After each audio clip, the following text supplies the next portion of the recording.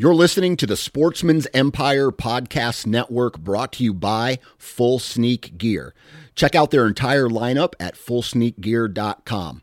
Also be sure to check out our entire stable of podcasts at sportsmansempire.com. You're listening to the Sportsman's Nation Podcast Network, brought to you by Go Wild. Now, if you don't know what Go Wild is the fastest growing and most active app for hunters, anglers, and outdoor enthusiasts. Literally thousands of people are joining weekly, so it's one of the fastest growing social media platforms for outdoor enthusiasts. Now, most major social media platforms like Instagram and Facebook have strict, very strict anti-hunting and anti-firearm policies.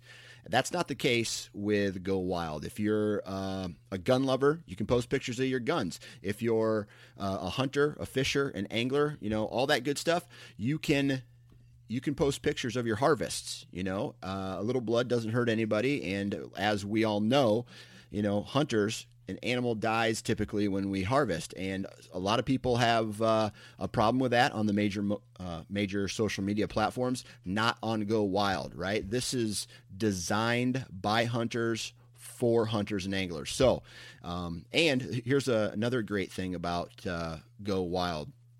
They donate a lot of their revenue back into conservation groups. One specific example is Raise 'em Outdoors, and that organization is helping teach kids to hunt and fish. So they're doing lots of big time giveaways, and you can store your pictures forever and ever and ever, and there's over 130 species and counting in their systems to tag and to like, and then basically what you're doing is you're joining a community of other like-minded individuals who love hunting, love fishing, and love just being outside. So if you haven't already, go to wherever you download apps and search for Go Wild and download it today.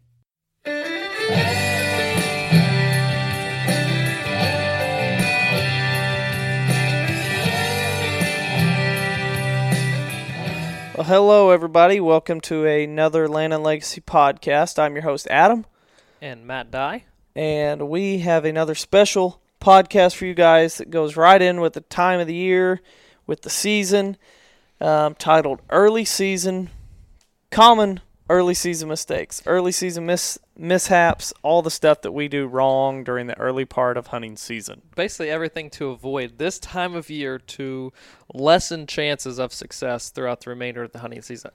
That's right. I know it's so easy to get like that bit by the hunting bug, I guess what I'm going to call it, because there's so much lead-up preparation and work and stuff that goes into like this time of the year and those first couple sets in a tree stand, and everyone's out there, social media is getting blown up by pictures and big bucks and velvet, this and that, and it's like, I want a piece of that. I want to enjoy that and have that experience, and there's so much time and effort spent off-season preparing for this, but I don't know. I see it so many times and hear the horror stories of everyone is making the mistakes that's going to lessen their chances of the long-term season success. That's right. I think outdoor television, a lot of the big, they come down to the wire where you see a lot of the kills from the rut and everything in July and August, to where you're sitting there at home watching the Outdoor Channel.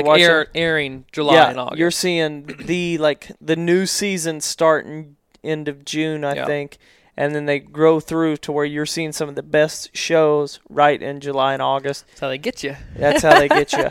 And then you're in turn, you're getting pumped up for deer season. So when it does open up, whether it's the beginning of September, mid-September, or 1st of October, you're going, man, I can't wait to get in the stand. And it's like those first, I don't want to say it kind of like, but it's almost like the pace car. Those first few hunts of the season, it feels like you can get really down or really up, whether they go good or you have a lot of success or not.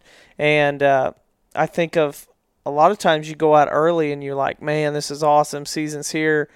And you're kind of like, I don't really know if the wind's right for that stand, but I'm not going to sit at home. Season's but I've been open, sitting at home for, 8 months now? And I'm going. And when you go, that's when you can really mess things up, when you go when the conditions aren't favorable. But then there's also in this podcast, there's also some stuff that relates to habitat and the work we're doing that can be done or that you can do during this time of the year that can really affect you in a negative way. So Yeah. there's stuff in here for hunting and habitat. So That's I'm right. excited to unveil this one, go through our list of things. Also, I don't know where you're listening to it now. If you're listening to it on iTunes, whether it's the Sportsman's Nation feed or the Lane Legacy feed, or if you're listening on Stitcher or you listen to it on our website, if there's a chance to leave a review, please leave us a review and let us know how we're doing. Another thing is, I know this is kind of getting to the time of year where do we talk about hunting? Do we talk about habitat? Like last year, we just talked a lot about hunting and not so much habitat because we had the one podcast. This year, we have both podcasts. We have a hunting one that's devoted to hunting, one that's devoted to habitat. But still, there's not a lot of work to do or to talk about this time of year for habitat, just because even if there was something to do, a lot of us wouldn't do it because we want to be focused on hunting.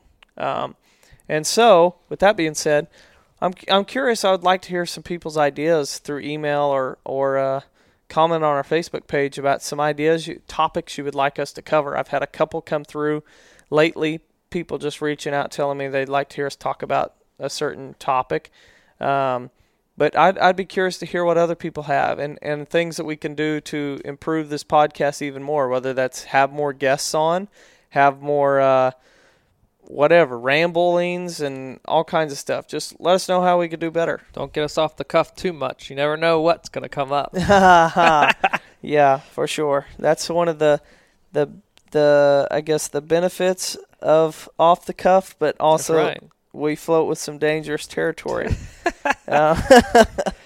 But so anyway, so this week, I think there's a lot of hunting in this one, but also habitat as mentioned earlier. But the first thing we have to talk about is when the season first opens up, whether that's the beginning of September or the 1st of October or somewhere in the middle, is hunting too aggressively early in the season.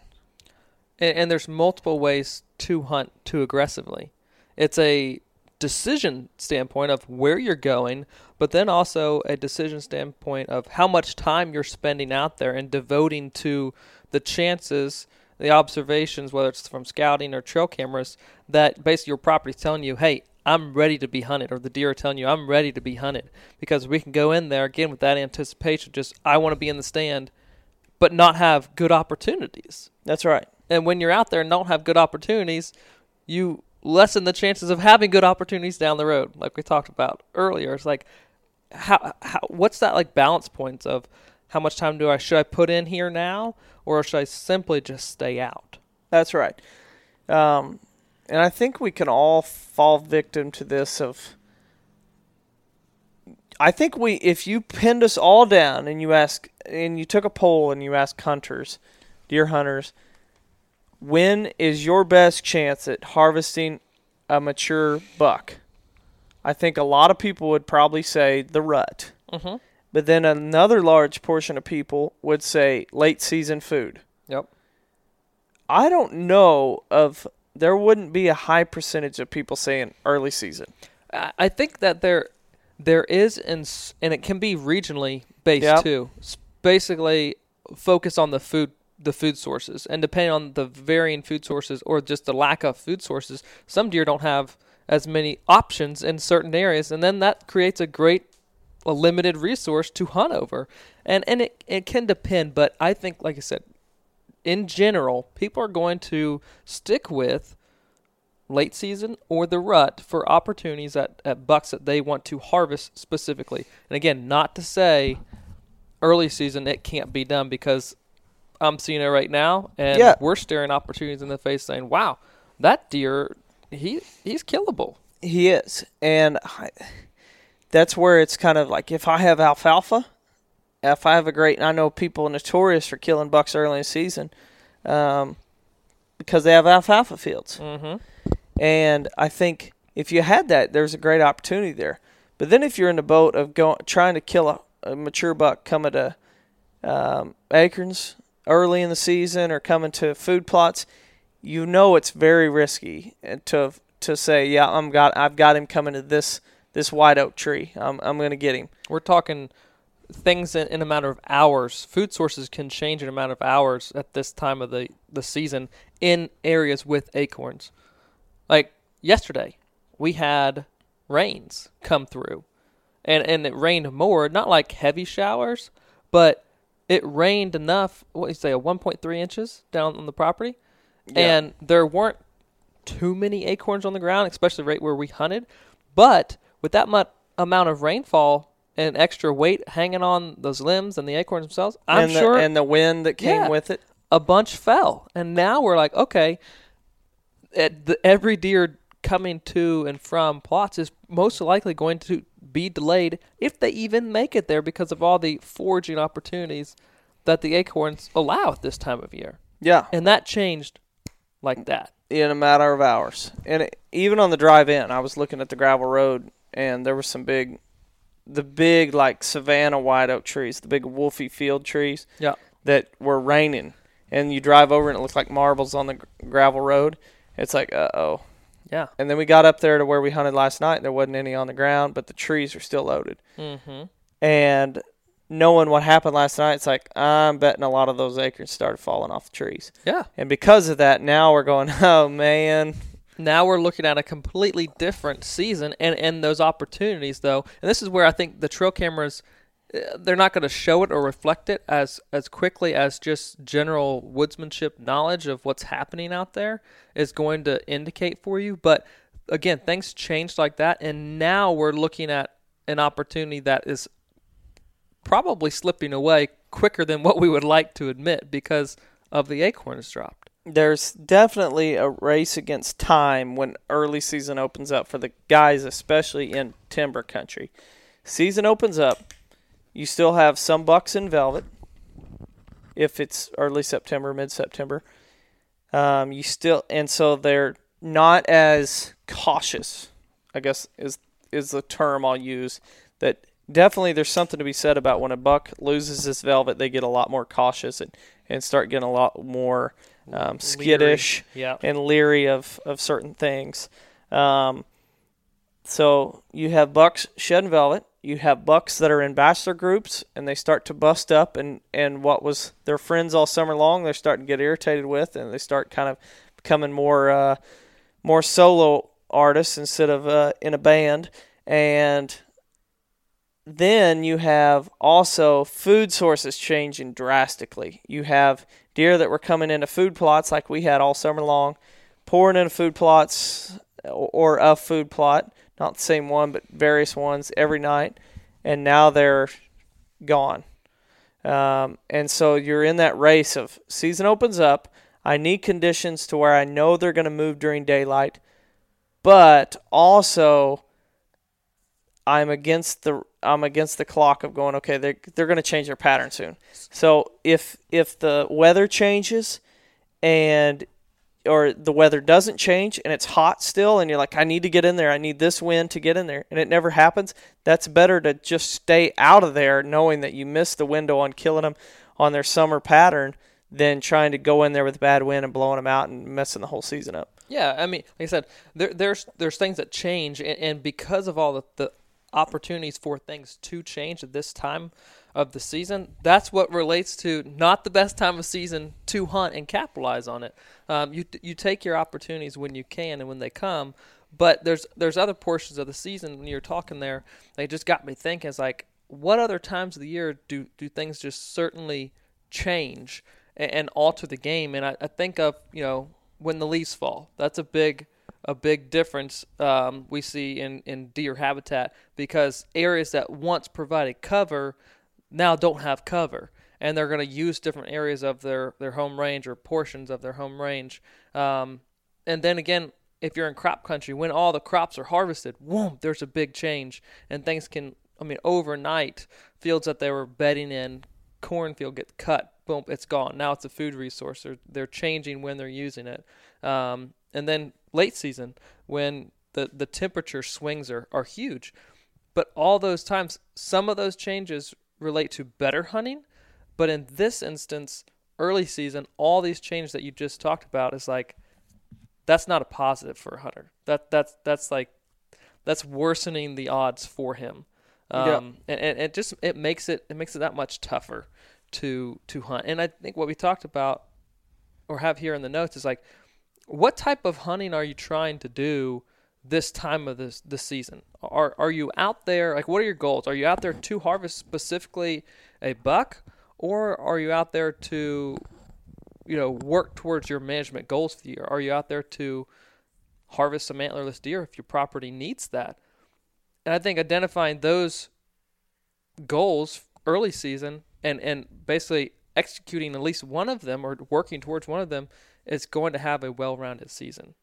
Because if you need does killed and you got does coming to a plot and no mature bucks around, but you're putting all your effort into harvesting or hunting a food plot that's got a mature buck coming to it once, twice in a whole week during daylight hours, to me, my time would be better spent harvesting does in a food plot where I know the chances are good, getting those does, basically the numbers, kind of knocked out for the season early on.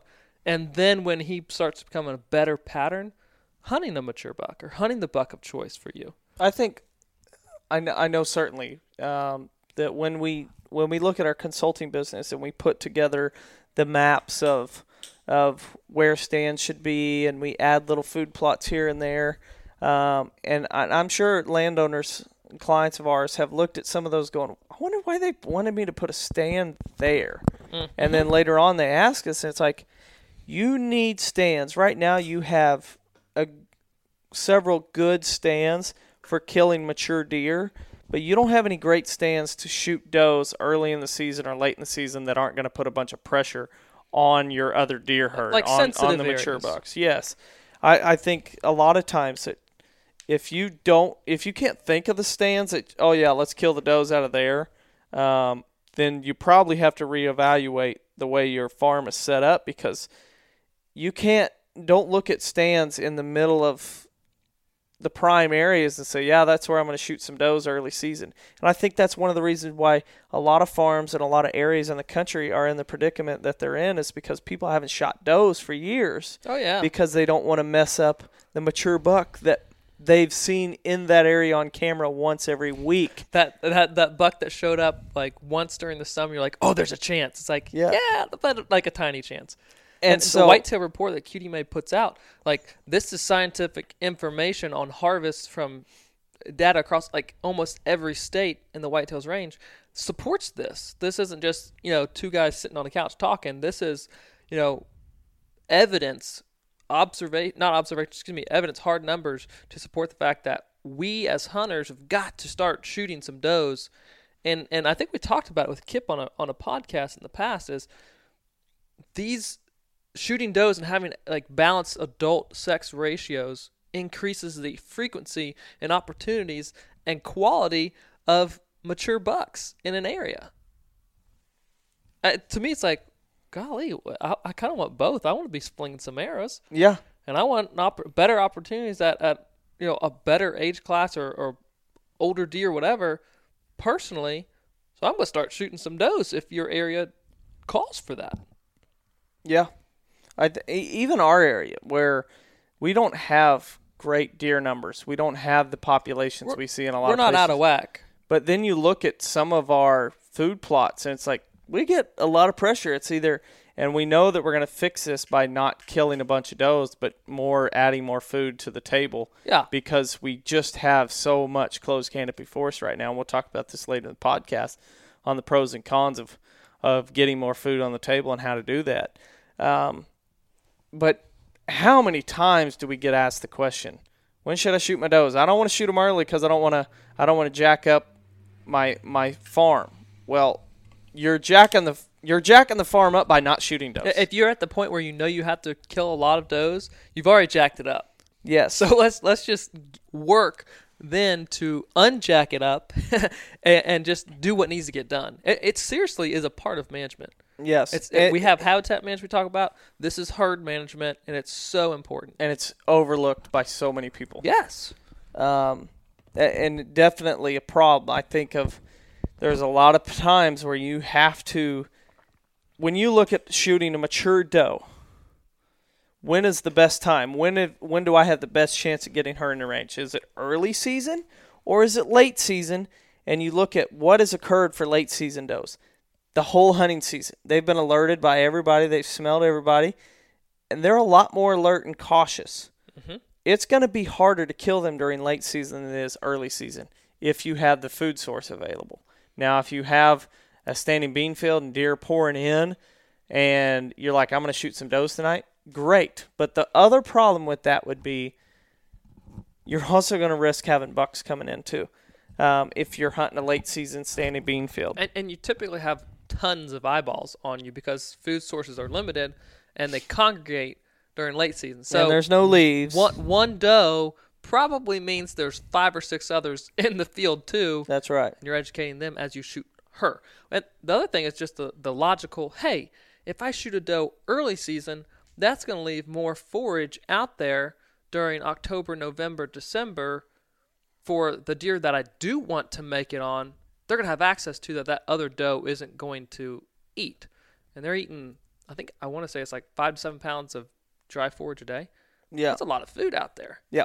So weigh that out. If you take 5 does, that's a lot more food on your property that can support and get those deer ready that are going to make it through winter, build up their body fat, and get them through winter healthier. So here's the question with the answer. When's the best time to shoot my does? As soon as possible. When season opens. When season opens, shoot them. This isn't something that should be delayed. This is something that affects the habitat, the herd health, and the overall health of the land. So make sure that if you do have does to shoot, you're getting on top of that before it becomes a huge problem. We could make this really cool infomercial, don't wait, don't delay, shoot your does today. Or, like those stupid slogans you see. Yeah. Like the tax. Yeah. Yeah. Tax commercials. That's right. This is not something to delay. Yes. I will say one other thing. When we're talking about hunting aggressively, right before we jumped into the doe stuff, there's a lot of guys that listen to this podcast that hunt public ground as well. Yeah. This is where you can blend in the combination of hunting public ground and private ground and not just focusing on private ground. I hope, and I know that we get dubbed as private land hunters just because of the fact that we're management guys and you can't do a lot of that on public ground. We do hunt public ground, not as much as we do private ground anymore, but I grew up hunting a ton of public ground. But totally. Whenever you're looking at hunting aggressive on public ground versus private ground early in the season, you can get away with that on public ground just because, and I oftentimes erred on the side of aggressive because if you treat it a lot like your private ground and you avoid those key areas and really getting in tight on deer, Somebody else is probably gonna go in there and somebody else ends up doing it and killing them. So I hunt really aggressive on public ground, not stupid aggressive, but aggressive. As in, I push the issue more than other times, and definitely more than I would on private ground. And everyone's like, "Oh, he's that guy." I'm that guy. Yeah, for sure. But you kind of have to be. You have to hunt. It's kind of like when you get on the freeway and you're a new driver. And you haven't driven before, and you're like, okay, and your mom and dad's driving with you, and you're like, okay, you kind of have to be a little defensive out here. You have to kind of watch for other people. And like, this is your area. You just kind of have to get in there and merge over in those lanes. All those fast cars are driving by, and you get in there and you just drive with them. Kind of like public ground. You're like, well, hey, here's my opportunities. Here are the really good spots I want to hunt. If I'm not hunting them, someone else is, but I'm only going to do it to the extent of the right conditions. Get in there and hunt. Yeah, you're along with the rest of them. Yeah, and in our area, there's a lot of public ground, and so you could blow out a spot just by being too aggressive, and then leave and go hunt another spot. You can't do that on private ground, unless you own a large tract, and I still wouldn't advise that. And I don't even advise that on public ground. But you can get more aggressive because, unfortunately, when you hunt public ground, there are the issues of, okay, I've stayed out of this food plot or I've stayed out of this area, and now the conditions are favorable. And then you get in there and you see caney wrappers or tree stand marks, and you like somebody's been hunting on a bad wind. All these trail markers going in. Or, son of a gun. Or you finally set up and you're good, and it's 30 minutes before dark, and all of a sudden you hear something, you look over, and here comes the guy with the longbow with an arrow nocked, and he's trying to walk up on one. So there's all kinds of issues with hunting public ground. But in regards to early season mishaps, this is where there's a difference between aggressive hunting on public ground and aggressive hunting on private ground. Yeah, that's a good point to make, for sure. Whew. What other ones do you want to – I know we skipped one. Do you want to tie that in with unless I haven't updated my notes here, but food plots early season. Yeah. When you're looking at planting food plots during the early season, I will say that I feel that where we're at in social media and in land management 2018, there is a trend where people are planting earlier and earlier every single year. And I think this is responsible for the fact that a lot of our big hunting shows and big key people in the outdoor world are in areas where you plant late July. Mm-hmm. And then that affects everybody in the South. We have to, again, just like a lot of things that we talk about here on the podcast regionally, we have to think about, localized management and what is occurring. Like every plan that we write, every full management plan that we write, we include things like average rainfall for your location, average first frost, average last frost. Those are indications of that property-specific climate in that area. And if we're allowing, say, social media to dictate when we're planting and oh, well, he's doing it, I should really look into I got next weekend free. But there's no rain in the forecast. It's predicted to be 100+ degree heat for the next 2 weeks. We're not making the right decisions. No. Based on your property or where you're hunting or wherever your lease is, we've got to be smart about it. And if we do make those silly mistakes, we don't have great plots to hunt over. They're not as young and tender and palatable. And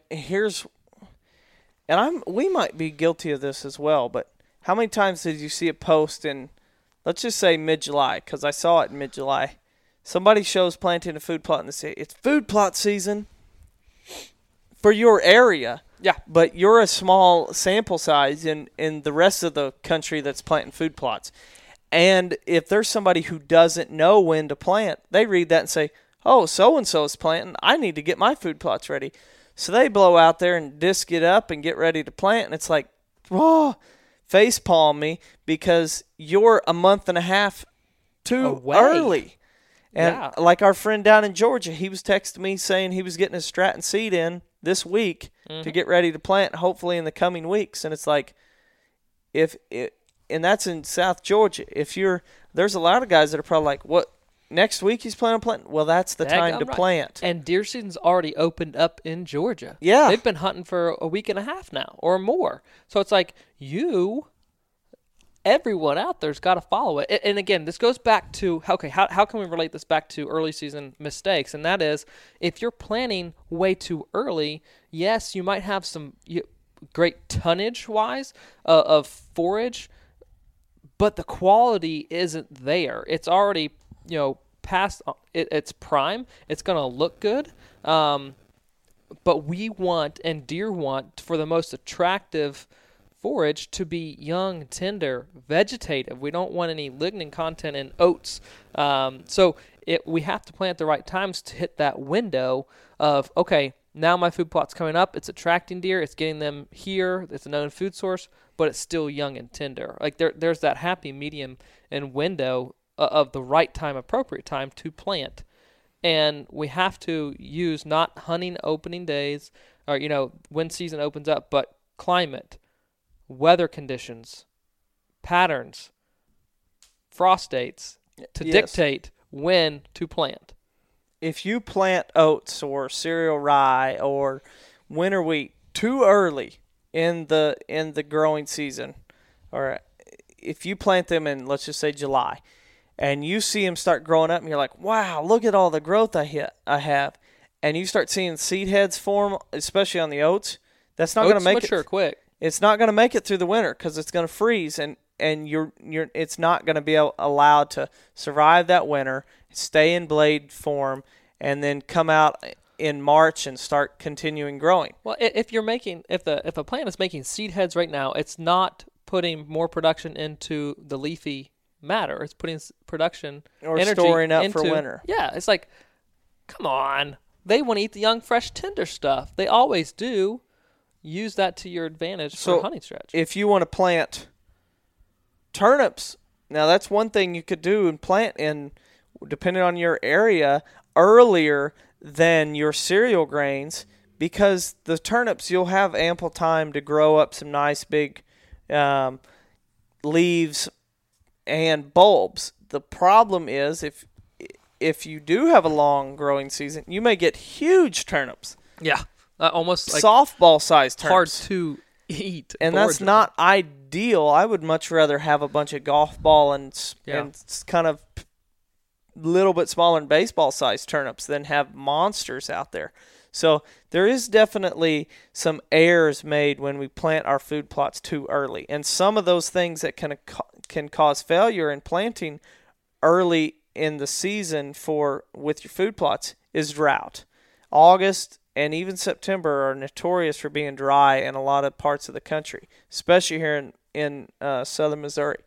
If you plant your turnips or your brassicas or your cereal grains and you're not paying attention to the weather patterns and you're not paying attention to the tropical storms and the hurricanes coming through, and you just plant them and you get a little bit of rain, it grows up, you may be sitting there with 1 inch tall food plots and 3 weeks of no rain. Yep. Or if it turns out like last year, you may get some rain the first week of August, and you may not get a measurable rain till the last week of October. Hopefully that doesn't ever happen again, but you definitely are faced with some drought issues during that late summer.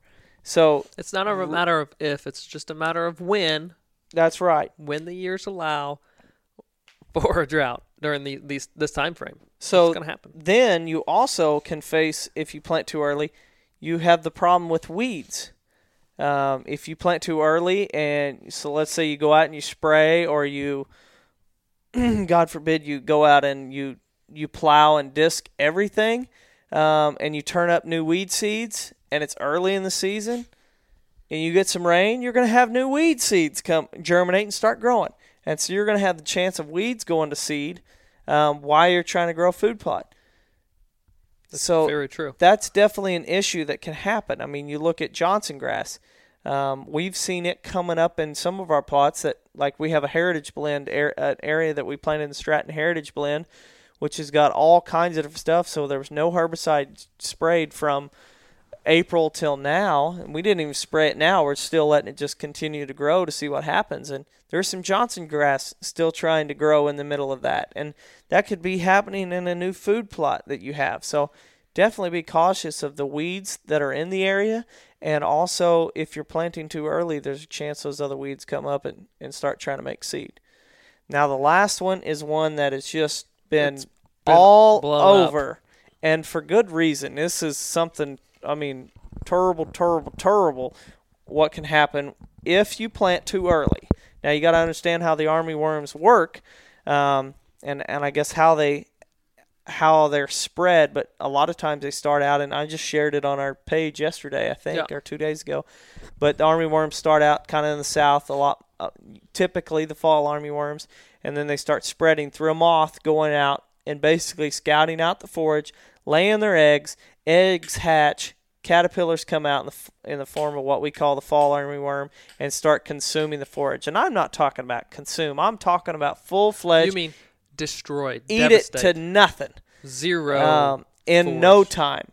Because it's the sheer numbers. Yeah. And of the eggs that get dropped. And in a post that we both talked about, I don't think it was in the article that you shared. No, it was not. Somebody shared it out of Texas. Yeah, it was like a piece of equipment. And the piece of equipment, the video, looked as if it was moving and vibrating because of the amount of armyworms that were on and crawling all over it and among each other. It was disgusting. But Made my that's skin something, crawl. Yeah, that's something that we've got to be conscious about and be aware of what to recognize. But that can happen, and it's happening honestly right here in our area. Yes. There's people on Facebook sharing about it. And a lot of that has to do with people that planted early and got these great looking food plots. Great stands. And they had fantastic stands, and when the moth comes flying along, it sees this great field of forage, and it lays its eggs. Mm-hmm. But if it comes along and like our food plots, that's where I'm like, it'd have to be a pretty hungry, the moth, if it came in there, it'd be like, yeah, I hope they can make it. Because our food plots haven't been established very long, so they're still pretty young. There's not a lot of food there for them to eat. So therefore, we may avoid the, knock on wood, it looks like we will avoid the fall armyworm attack just because we planted at the appropriate time. Yeah. And so that's definitely something to keep in mind. I think the cutter, what we saw with that armyworm whenever it looked like it was moving, a lot of guys, this is hay fields being affected, not just food plots. This is a terrible thing that's happening down south and throughout the Midwest of fall armyworm attack. And a lot of that can be stopped or postponed by planting your food plots a little later when you're not going to have this. I see it all the time. Plant early, get great food plots, think, wow, this is going to be the year of food. Yep. Armyworms come in, wipe it out. Boom, gone. And now you're planting later than you wanted to. Well, it's kind of like that phrase you often hear, bigger is better. That's not always the case, and earlier is not always better with food plots. No. You don't have to be the first one out of the gate to have success. And probably you shouldn't be the first one out of the gate in your area because someone's going to be doing it wrong or someone's going to be planting too early. Don't let others dictate when you are planting. Go back to science and go back to what time and climate and weather is telling you. A big, beautiful green food plot can certainly catch an eye. And you know whose eye it can also catch? A moth flying along looking for a food source to lay her eggs on and then have armyworms. There you go. So that's definitely something that can be a problem if you're not on top of it. You know what else is a problem? Bad access. That's it. To hunting stands, food plots, and we talked about it certainly on the hunting podcast before. And this just goes back to hunting the right areas and knowing when you have the right access and when you don't. And I think part of that, you have to understand what deer are doing, where they're traveling from, to recognize and know ahead of time if it is good access, great access, or just downright bad access. Just because a trail camera indicates that deer are in a plot, let's just say like time-lapse mode. That's a great mode to run on fields to observe when deer are coming out to a food plot. But sometimes that doesn't always indicate exactly where they're coming in and out of the food plot, how they're traveling, what direction they're coming from. And I'm thinking of food plot there on Prairie Hollow that there's multiple cameras on right now. It's not a very big food plot, but you have to have multiple on there to really tell the whole story of, okay, how are these deer entering this field? But then what are they doing when they get into the field as well? And there's not always the right tree or right situation, the field shape, to be able to tell the story with just one camera. So determining where deer are coming from in and out of will then help lead you to understanding good access, bad access. And access right now, key. Didn't we devote an entire podcast to access? Hunting podcast, yes we did. Okay. Sure did. Yep. It was a hunting one. I couldn't remember if it was hunting or habitat. But access is one of those things that's like, it sounds very boring, but it's like one of the most crucial things to harvesting mature deer and harvesting deer in general on a continuing successful season to where you're doing it week after week. You can luck into some deer with bad access. But if you want to hunt, especially a stand, from opening day, there's some of those stands out there. I think of several of them that was like, okay, this is going to be good all year round. It's just in a great spot. But if I'm accessing it wrong and bumping deer, then it's not going to be. It's like if I played the game, would you rather? Would you rather have 3 sets with mediocre to bad access or 1 set with great access? I'll take the 1 set with great access. Yeah. Over the 3 all day long. If they all had the same wind. Yeah. And I think that access during the early season can be one of those that gets you get a little more lazy, especially in timber country. I guess even in other parts of the country where there's not a lot of timber, crop country is. For us, if it meant walking through a ditch and trying to get up through an area to get to my stand, there's a really good chance you're going to get loaded with seed ticks by stumbling through the woods this time of the year because we haven't had the first major frost yet. So you can get covered in ticks, or you'll have to go through a swampy, wet area in crop country where you may get loaded up with mosquitoes. Or we always fall victim, or not always, but we oftentimes fall victim to laziness when it comes to access. What's the path of least resistance? Because that's the one I want to take. Or where can I park the buggy closest to the food plot without bumping over and learning the deer? I want to get there quickly. And Quicker isn't always better. No. And it's best to take your time, pick the best access, use the terrain to your advantage, use the features of the landscape, whether that be a patch of native grass or shrubby species, whatever it is, a ditch, a creek, a ravine, float in on a kayak, whatever it is, use the best access. The one part of access that really bugs me is when people hunt a food plot early in the season and they walk in on the edge of the food plot and they walk out on the edge of the food plot. Yep. Or the other one that drives me nuts is whenever you sit in a stand and you're like, well, I guess I'll climb down or I'll howl like a coyote and I'll blow them all out of here. In a small food plot especially. I'll blow them out of here with a coyote howl and then I'll just climb down and walk out. A lot of times if you blow them out with a coyote, they just run to the edge or run just inside the timber and turn around and stand there and watch that field. Just because you can't see them doesn't mean they don't know what's going around. They oftentimes, especially if there's strength in numbers, multiple deer, they're going to stay around and watch and figure out what exactly that was. Yes. And another bad access story would be, okay, in this food plot, when I hunt it, somebody has to come and drive the vehicle out in the food plot and blow the deer out of here, and then they pick me up. And that's not a good plan long term. That's a Band-Aid on a wound that needs stitches.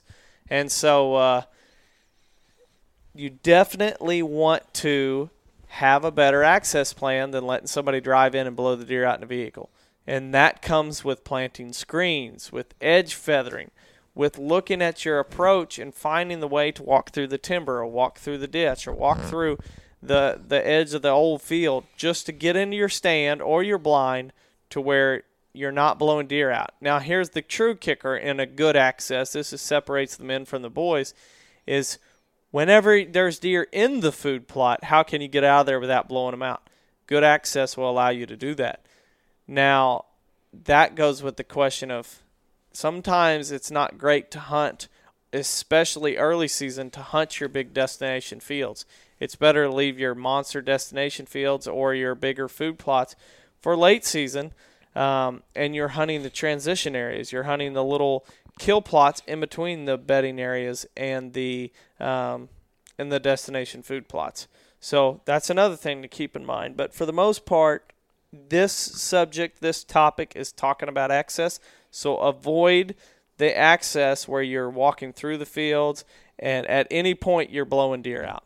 For sure. I was just thinking of like almost a podcast just based on the topic and the subject, the thought process, like a step 1, 2, 3 to either maybe it's develop a stand site in an area that's really good or just identify and hunt a stand site, because there's honestly so many factors and steps that go into this one stand site. And, you know, it's a fact of, okay, knowing exactly where the deer are going to come from, funneling the deer, how they're going to enter a field, how you're going to enter and exit the field based on the wind, and it's got to be right for the deer and you to enter and exit. Like, there's so many factors that go into it, but like just bullet points, just do this, do this, do this, do this, do this, wham, now you've got a great spot. Like, instead of doing like a property breakdown, now we do a food plot breakdown to where it's specifically, how do we make this food plot? How do we read this food plot, and how do we make it better for hunting? Yeah, take a random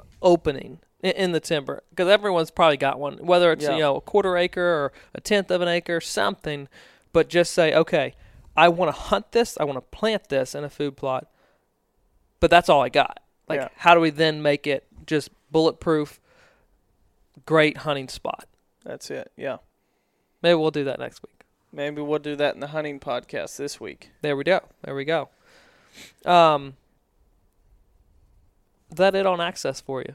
Basically, you just said it, not understanding how the deer access. So not only do we want to look at how we access a food plot, how are deer coming into it?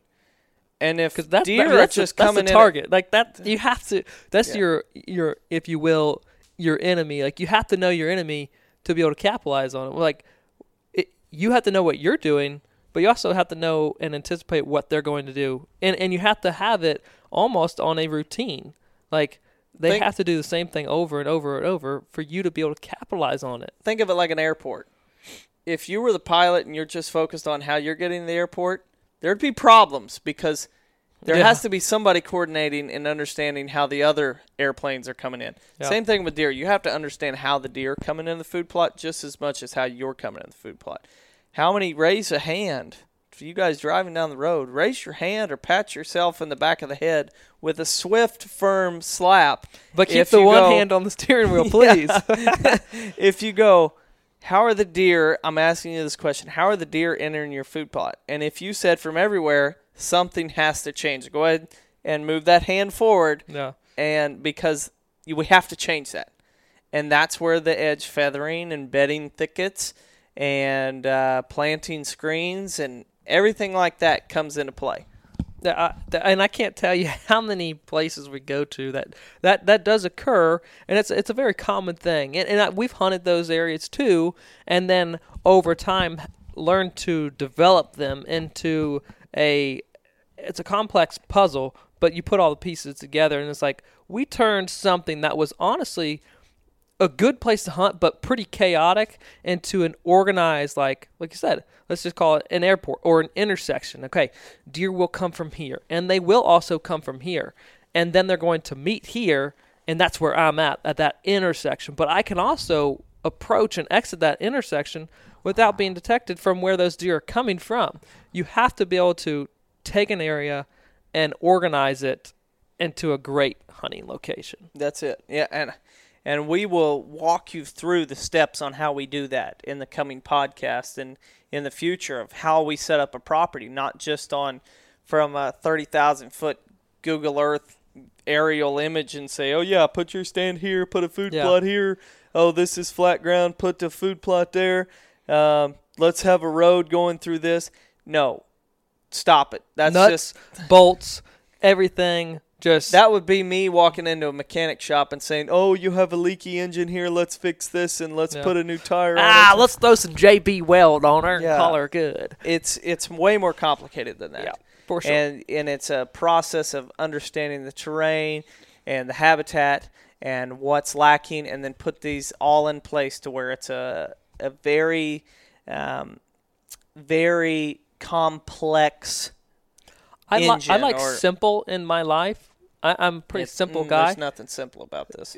But this is not one of those things that I want it to be simple. I want there to be a lot of things that influence the factors of deer movement, because that's what then makes them and their movements predictable. Yeah. Hunting on calm days. That one drives me nuts, and that's something that just I don't enjoy. No. Calm days is one of those where it's like, it's. As a kid, I thought that was what I wanted. I want calm day because I want to hear them coming. Yeah, but I don't be surprised calm days by them. Is like the okay, they are coming, but they're on edge, and then they hear my shoulder pop when I'm drawing the bow, and they're out of there. Yep. I want to have some wind. Now, when you look at calm days. And this was last week's podcast. We talked about milkweed seeds, and a lot of people are using milkweed seeds now, or not the actual seed, but the carrier of the seed, and they're releasing them. If you want to understand a calm day, release a couple of those and just watch what they do. A lot of times they're going to go everywhere, and they may just hover, and they may float down to the ground and set, and then they may float back up and then float back down.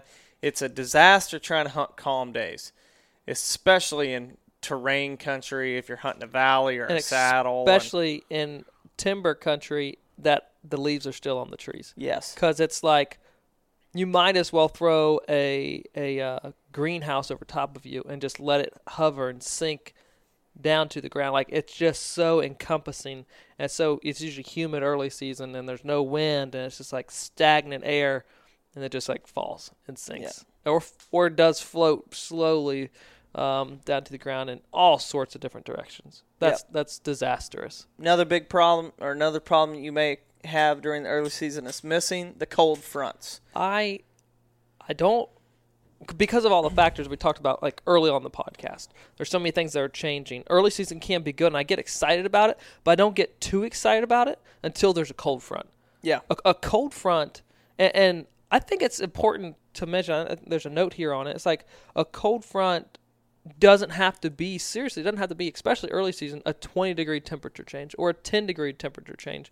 Sometimes even like that 5-degree temperature change between days can get deer on their feet a little bit closer. Like, and that's like, for us, September 15th, that's like the first like couple weeks. After that, though, I do want to see those bigger, steeper, more intense cold fronts. Yeah. But don't miss them. Whatever they may be early season, try don't not to miss those. You may have to work.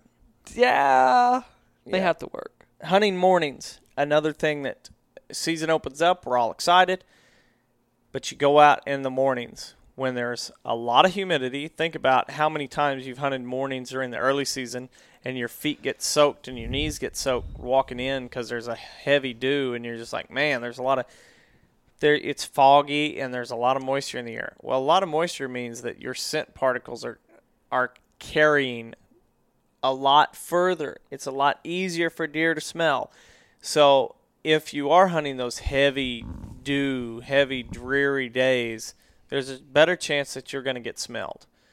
Also, mornings now there are a lot of good deer killed early in the season hunting in mornings. It takes a very special stand, it takes a very special buck, and it takes a very special access to be able to hunt mornings. It's the perfect storm. Don't be hunting your food plots in mornings during the early season. That's just a no-no.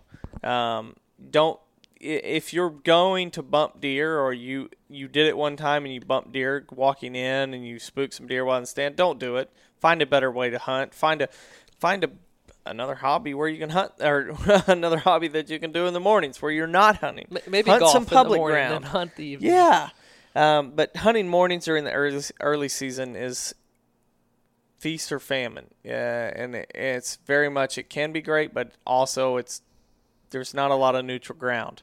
You could kill something, but you're also going to alert a lot of stuff. So unless you have a really good pattern on a buck, I probably wouldn't hunt mornings during the first couple of weeks of season. Not packing a thermocell. This is kind of like that warning of like the seed ticks and stuff, of having the wrong access if you're bumping through brush and stuff. This time of the year, there's no frost. There's no frost, and mosquitoes can be horrible, horrible, horrible, and especially if you don't have like stiff winds. Stiff winds will knock down the mosquitoes.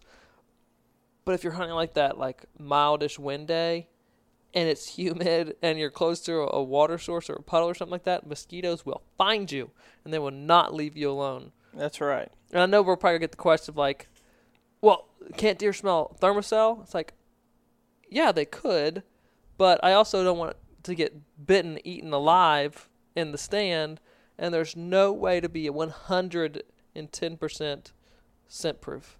So I'm going to have the thermocell in the stand. I mean, I don't want to be carried off by the mosquitoes. No.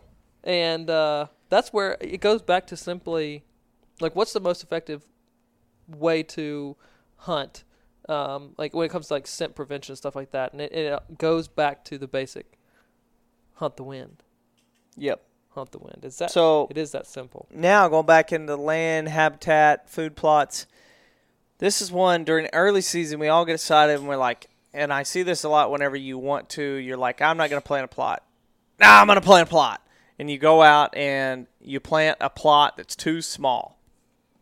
And what I mean is you see this a lot on social media. Somebody goes out and scratches up a little area in the woods, and they take a hand tiller out and they till up some ground. Take a second, if you're one of these guys, hopefully I won't offend you too much here, stand in that, look up in the sky. Do you see much sunlight?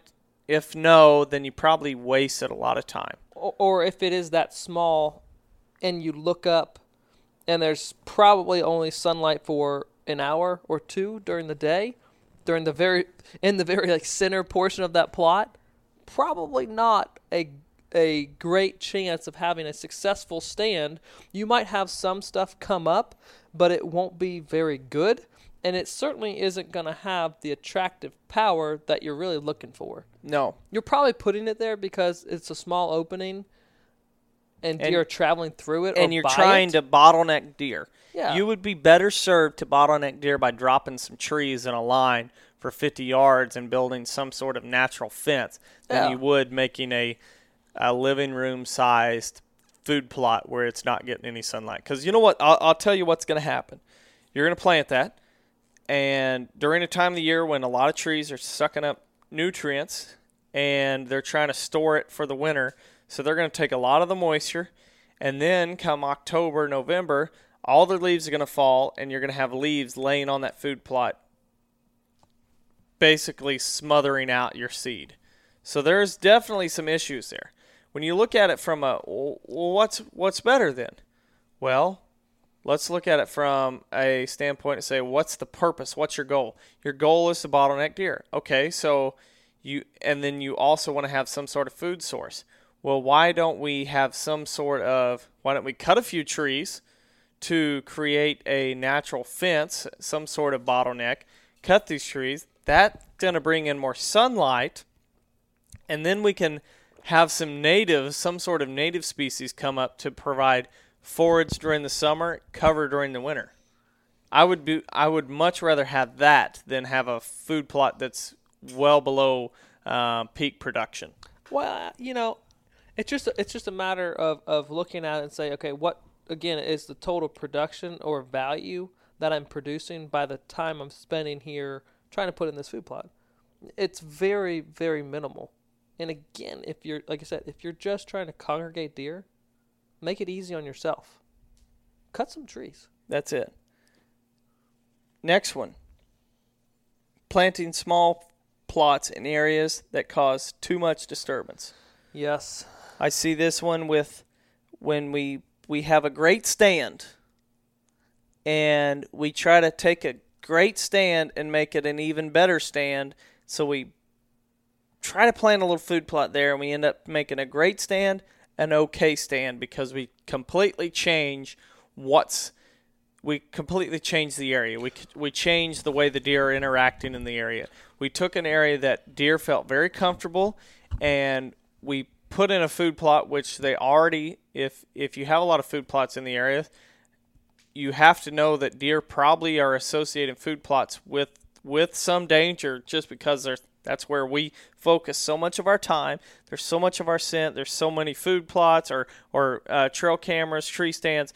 Everything about a food plot screams the chance of being attacked or a predator being near. There's a higher alert. So then we take an area in the timber, which they're used to, they're comfortable there, you've got daylight images, and then you throw in a food plot and you completely change up this landscape. This is one thing that I try to always avoid. You see it a lot, though, where you have a great tree stand, and you're like, I just wish they'd come a little closer. And instead of cutting one tree and making a natural fence, you end up blowing out an area, tilling it up, putting a food plot, and it's never going to be peak production. And you sit there and wonder, man, why aren't they coming to this food plot? That's probably why. Like, our thoughts are, if it's a food plot, make it a great food plot. If it's a bedding area, make it a great bedding area. If it's a transition zone, understand that it's a transition zone and make it a great transition zone, but don't turn basically a transition zone into a food plot. Don't make it what it's not, and basically decrease the value of that area. Cut some trees, funnel some deer in that transition zone, but you don't have to turn every great stand or put a food source around every great stand. Mock scrape mishaps. One thing that I see, mock scrapes are popular. I love mock scrapes. I think it's a great thing to put out. Keep in mind that we don't use attractants that are natural. It's not coming, how do I put this so eloquently? Straight out of a deer. They're synthetic. Straight out of a deer from a high fence that we just don't know where the urine's coming from. There's too many unknowns with CWD, and there's too many unknowns about captive deer herds. So we use synthetics, but more importantly, probably our favorite, and it's unfortunate because we can't sell it, is just peeing in it ourselves. So we always try to drink plenty of water, and before we were putting up our mock scrapes. Now, mock scrapes is now becoming something that's easy to market products, and so people are putting mock scrapes out across the country in areas where they're probably not going to get any action, any activity from deer at mock scrape locations. So some of the common mishaps, putting them in the wrong areas. Mock scrapes aren't going to work well in the middle of timber ground where there's not really a reason for them to come and make a scrape there. A mock scrape is basically, in our opinion, putting a scrape in an area that you can hunt over and trying to, for the same reason of, as we talked about the small food plots, trying to bottleneck deer, make some sort of communication post where deer will come into that to check it out whenever they're in the area. So if you're on a logging road, you could put up mock scrapes. And don't think of mock scrapes as just a post with a tree tied to it. It could be as simple as just taking a licking branch or what looks like a licking branch and slightly bending it closer to the appropriate height and raking out the ground below it and making it look like deer are starting to use it as a scrape. That's just a mock scrape is just a man-made scrape. And so putting them in the wrong areas. We like to put them at the edge of a food plot, of large food plots where we're trying to bring deer into range. We'll do that by putting up a post and tying a tree to it or raking out the branches underneath a licking branch or what looks like a licking branch and cutting all the others in that end of the field to where that is the only place for the deer to scrape. That's what truly makes a limited resource. That's it. And makes it a attraction to a hunter. How many times do you go to a food plot, especially this time of year when deer really start scraping? And a lot of times it's young bucks, but there are some mature bucks that go to them, and you go to the edge of a food plot and it's just ripped up. Every branch has a scrape on it. Yeah. This is a way to really confine them, to put them in one spot. Cut a majority of those and leave it to where all the licking branches or the one licking branch that's left is the one by your tree stand. Yeah, well, that's got that will present a broadside shot, an opportunity, whatever your range is, 30 and under, let's just say, put it right there. Make them come out to it. So another mock scrape mishap is putting them out too early. Think of it like this. Whenever you put up a mock scrape, you want the bucks to be thinking about already scraping. You want them to be already doing some of the scrapes, doing some of the scraping. Don't put them out in July and August whenever they're still in velvet and you're like, oh, I want them to come into it. They're going to come take a couple sniffs at it, but it's like, oh, I know what that is about. I don't really, okay, maybe I'll remember it in 2 months. Who knows what's going through a deer head. Put them out whenever they're already thinking about it. That way it is natural for them to see it, smell it, come check it out, work that scrape, and hopefully they start considering that when they're in the area, they start associating that scrape with the communication post so they keep coming back. You can see this happen whenever you put scrapes out too early to where you'll get one picture or one video of a buck coming to check it out, and then you're like, man, why doesn't he use this anymore? Well, he came to it when he wasn't ready and he forgot about it. So avoid putting them out too early. That's another early season mishap of putting out mock scrapes too early. Another thing, we all love it. We're all guilty, including myself. putting out trail cameras on these mock scrapes or anywhere. It could be a food plot. It could be a water hole. But checking our cameras too often during the early season because bucks have started changing their patterns. They went from summer ranges to winter ranges, and now you can't find them, so you're running more cameras, you're checking them more often, and you're alerting more deer. Be cool, dude. Respect their presence and respect the security that's basically they associate with that area, especially they're coming in during the daylight. You want that to continue, so don't put too much pressure on it. And what we just are trying out and kind of set up was that cutting link system with that cellular camera. And past 3-4 days, we've gotten email updates twice a day of it's 4 different cameras that are linked to this one cell camera. And it's like, hey, we don't have to go in there. Like, we don't have to travel to the farm, check cameras. They're sent directly there. Put them in places, link them up, and see what happens. Yeah. Don't forget the ABCs. Always be cool. Always be cool. Yeah. I need to remind myself of that all the time. Don't screw it up. Don't get too fidgety. That's what this podcast is about. Because again, it's still early season. That's the thing that we keep talking about. Common early season mistakes. You don't have to capitalize right now, early season, for your season to not be successful. Like, you got the rest of the season. We're over an hour, so let's get through this because we got to head to the stand. We do. It's like 68 degrees today. As we promised last week, we're going to start changing up, and we've got your Would You Rathers, but we also have our fun facts. Cool facts about plants and animals that you may not know about or how they can be incorporated into your management. Matt's got an animal, and I've got a plant this week. Next week, we'll swap it. Okay, so this is the river otter. They're such cool animals. They're fun to watch. They're obviously very lively creatures. You see them in zoos, or if you have the chance, you see them in the wild.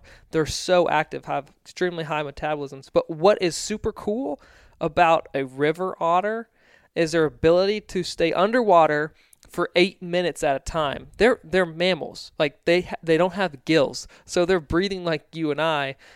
But they also have the opportunity, the ability to shut their nostrils and their ears tightly so that no water comes in while they're underwater.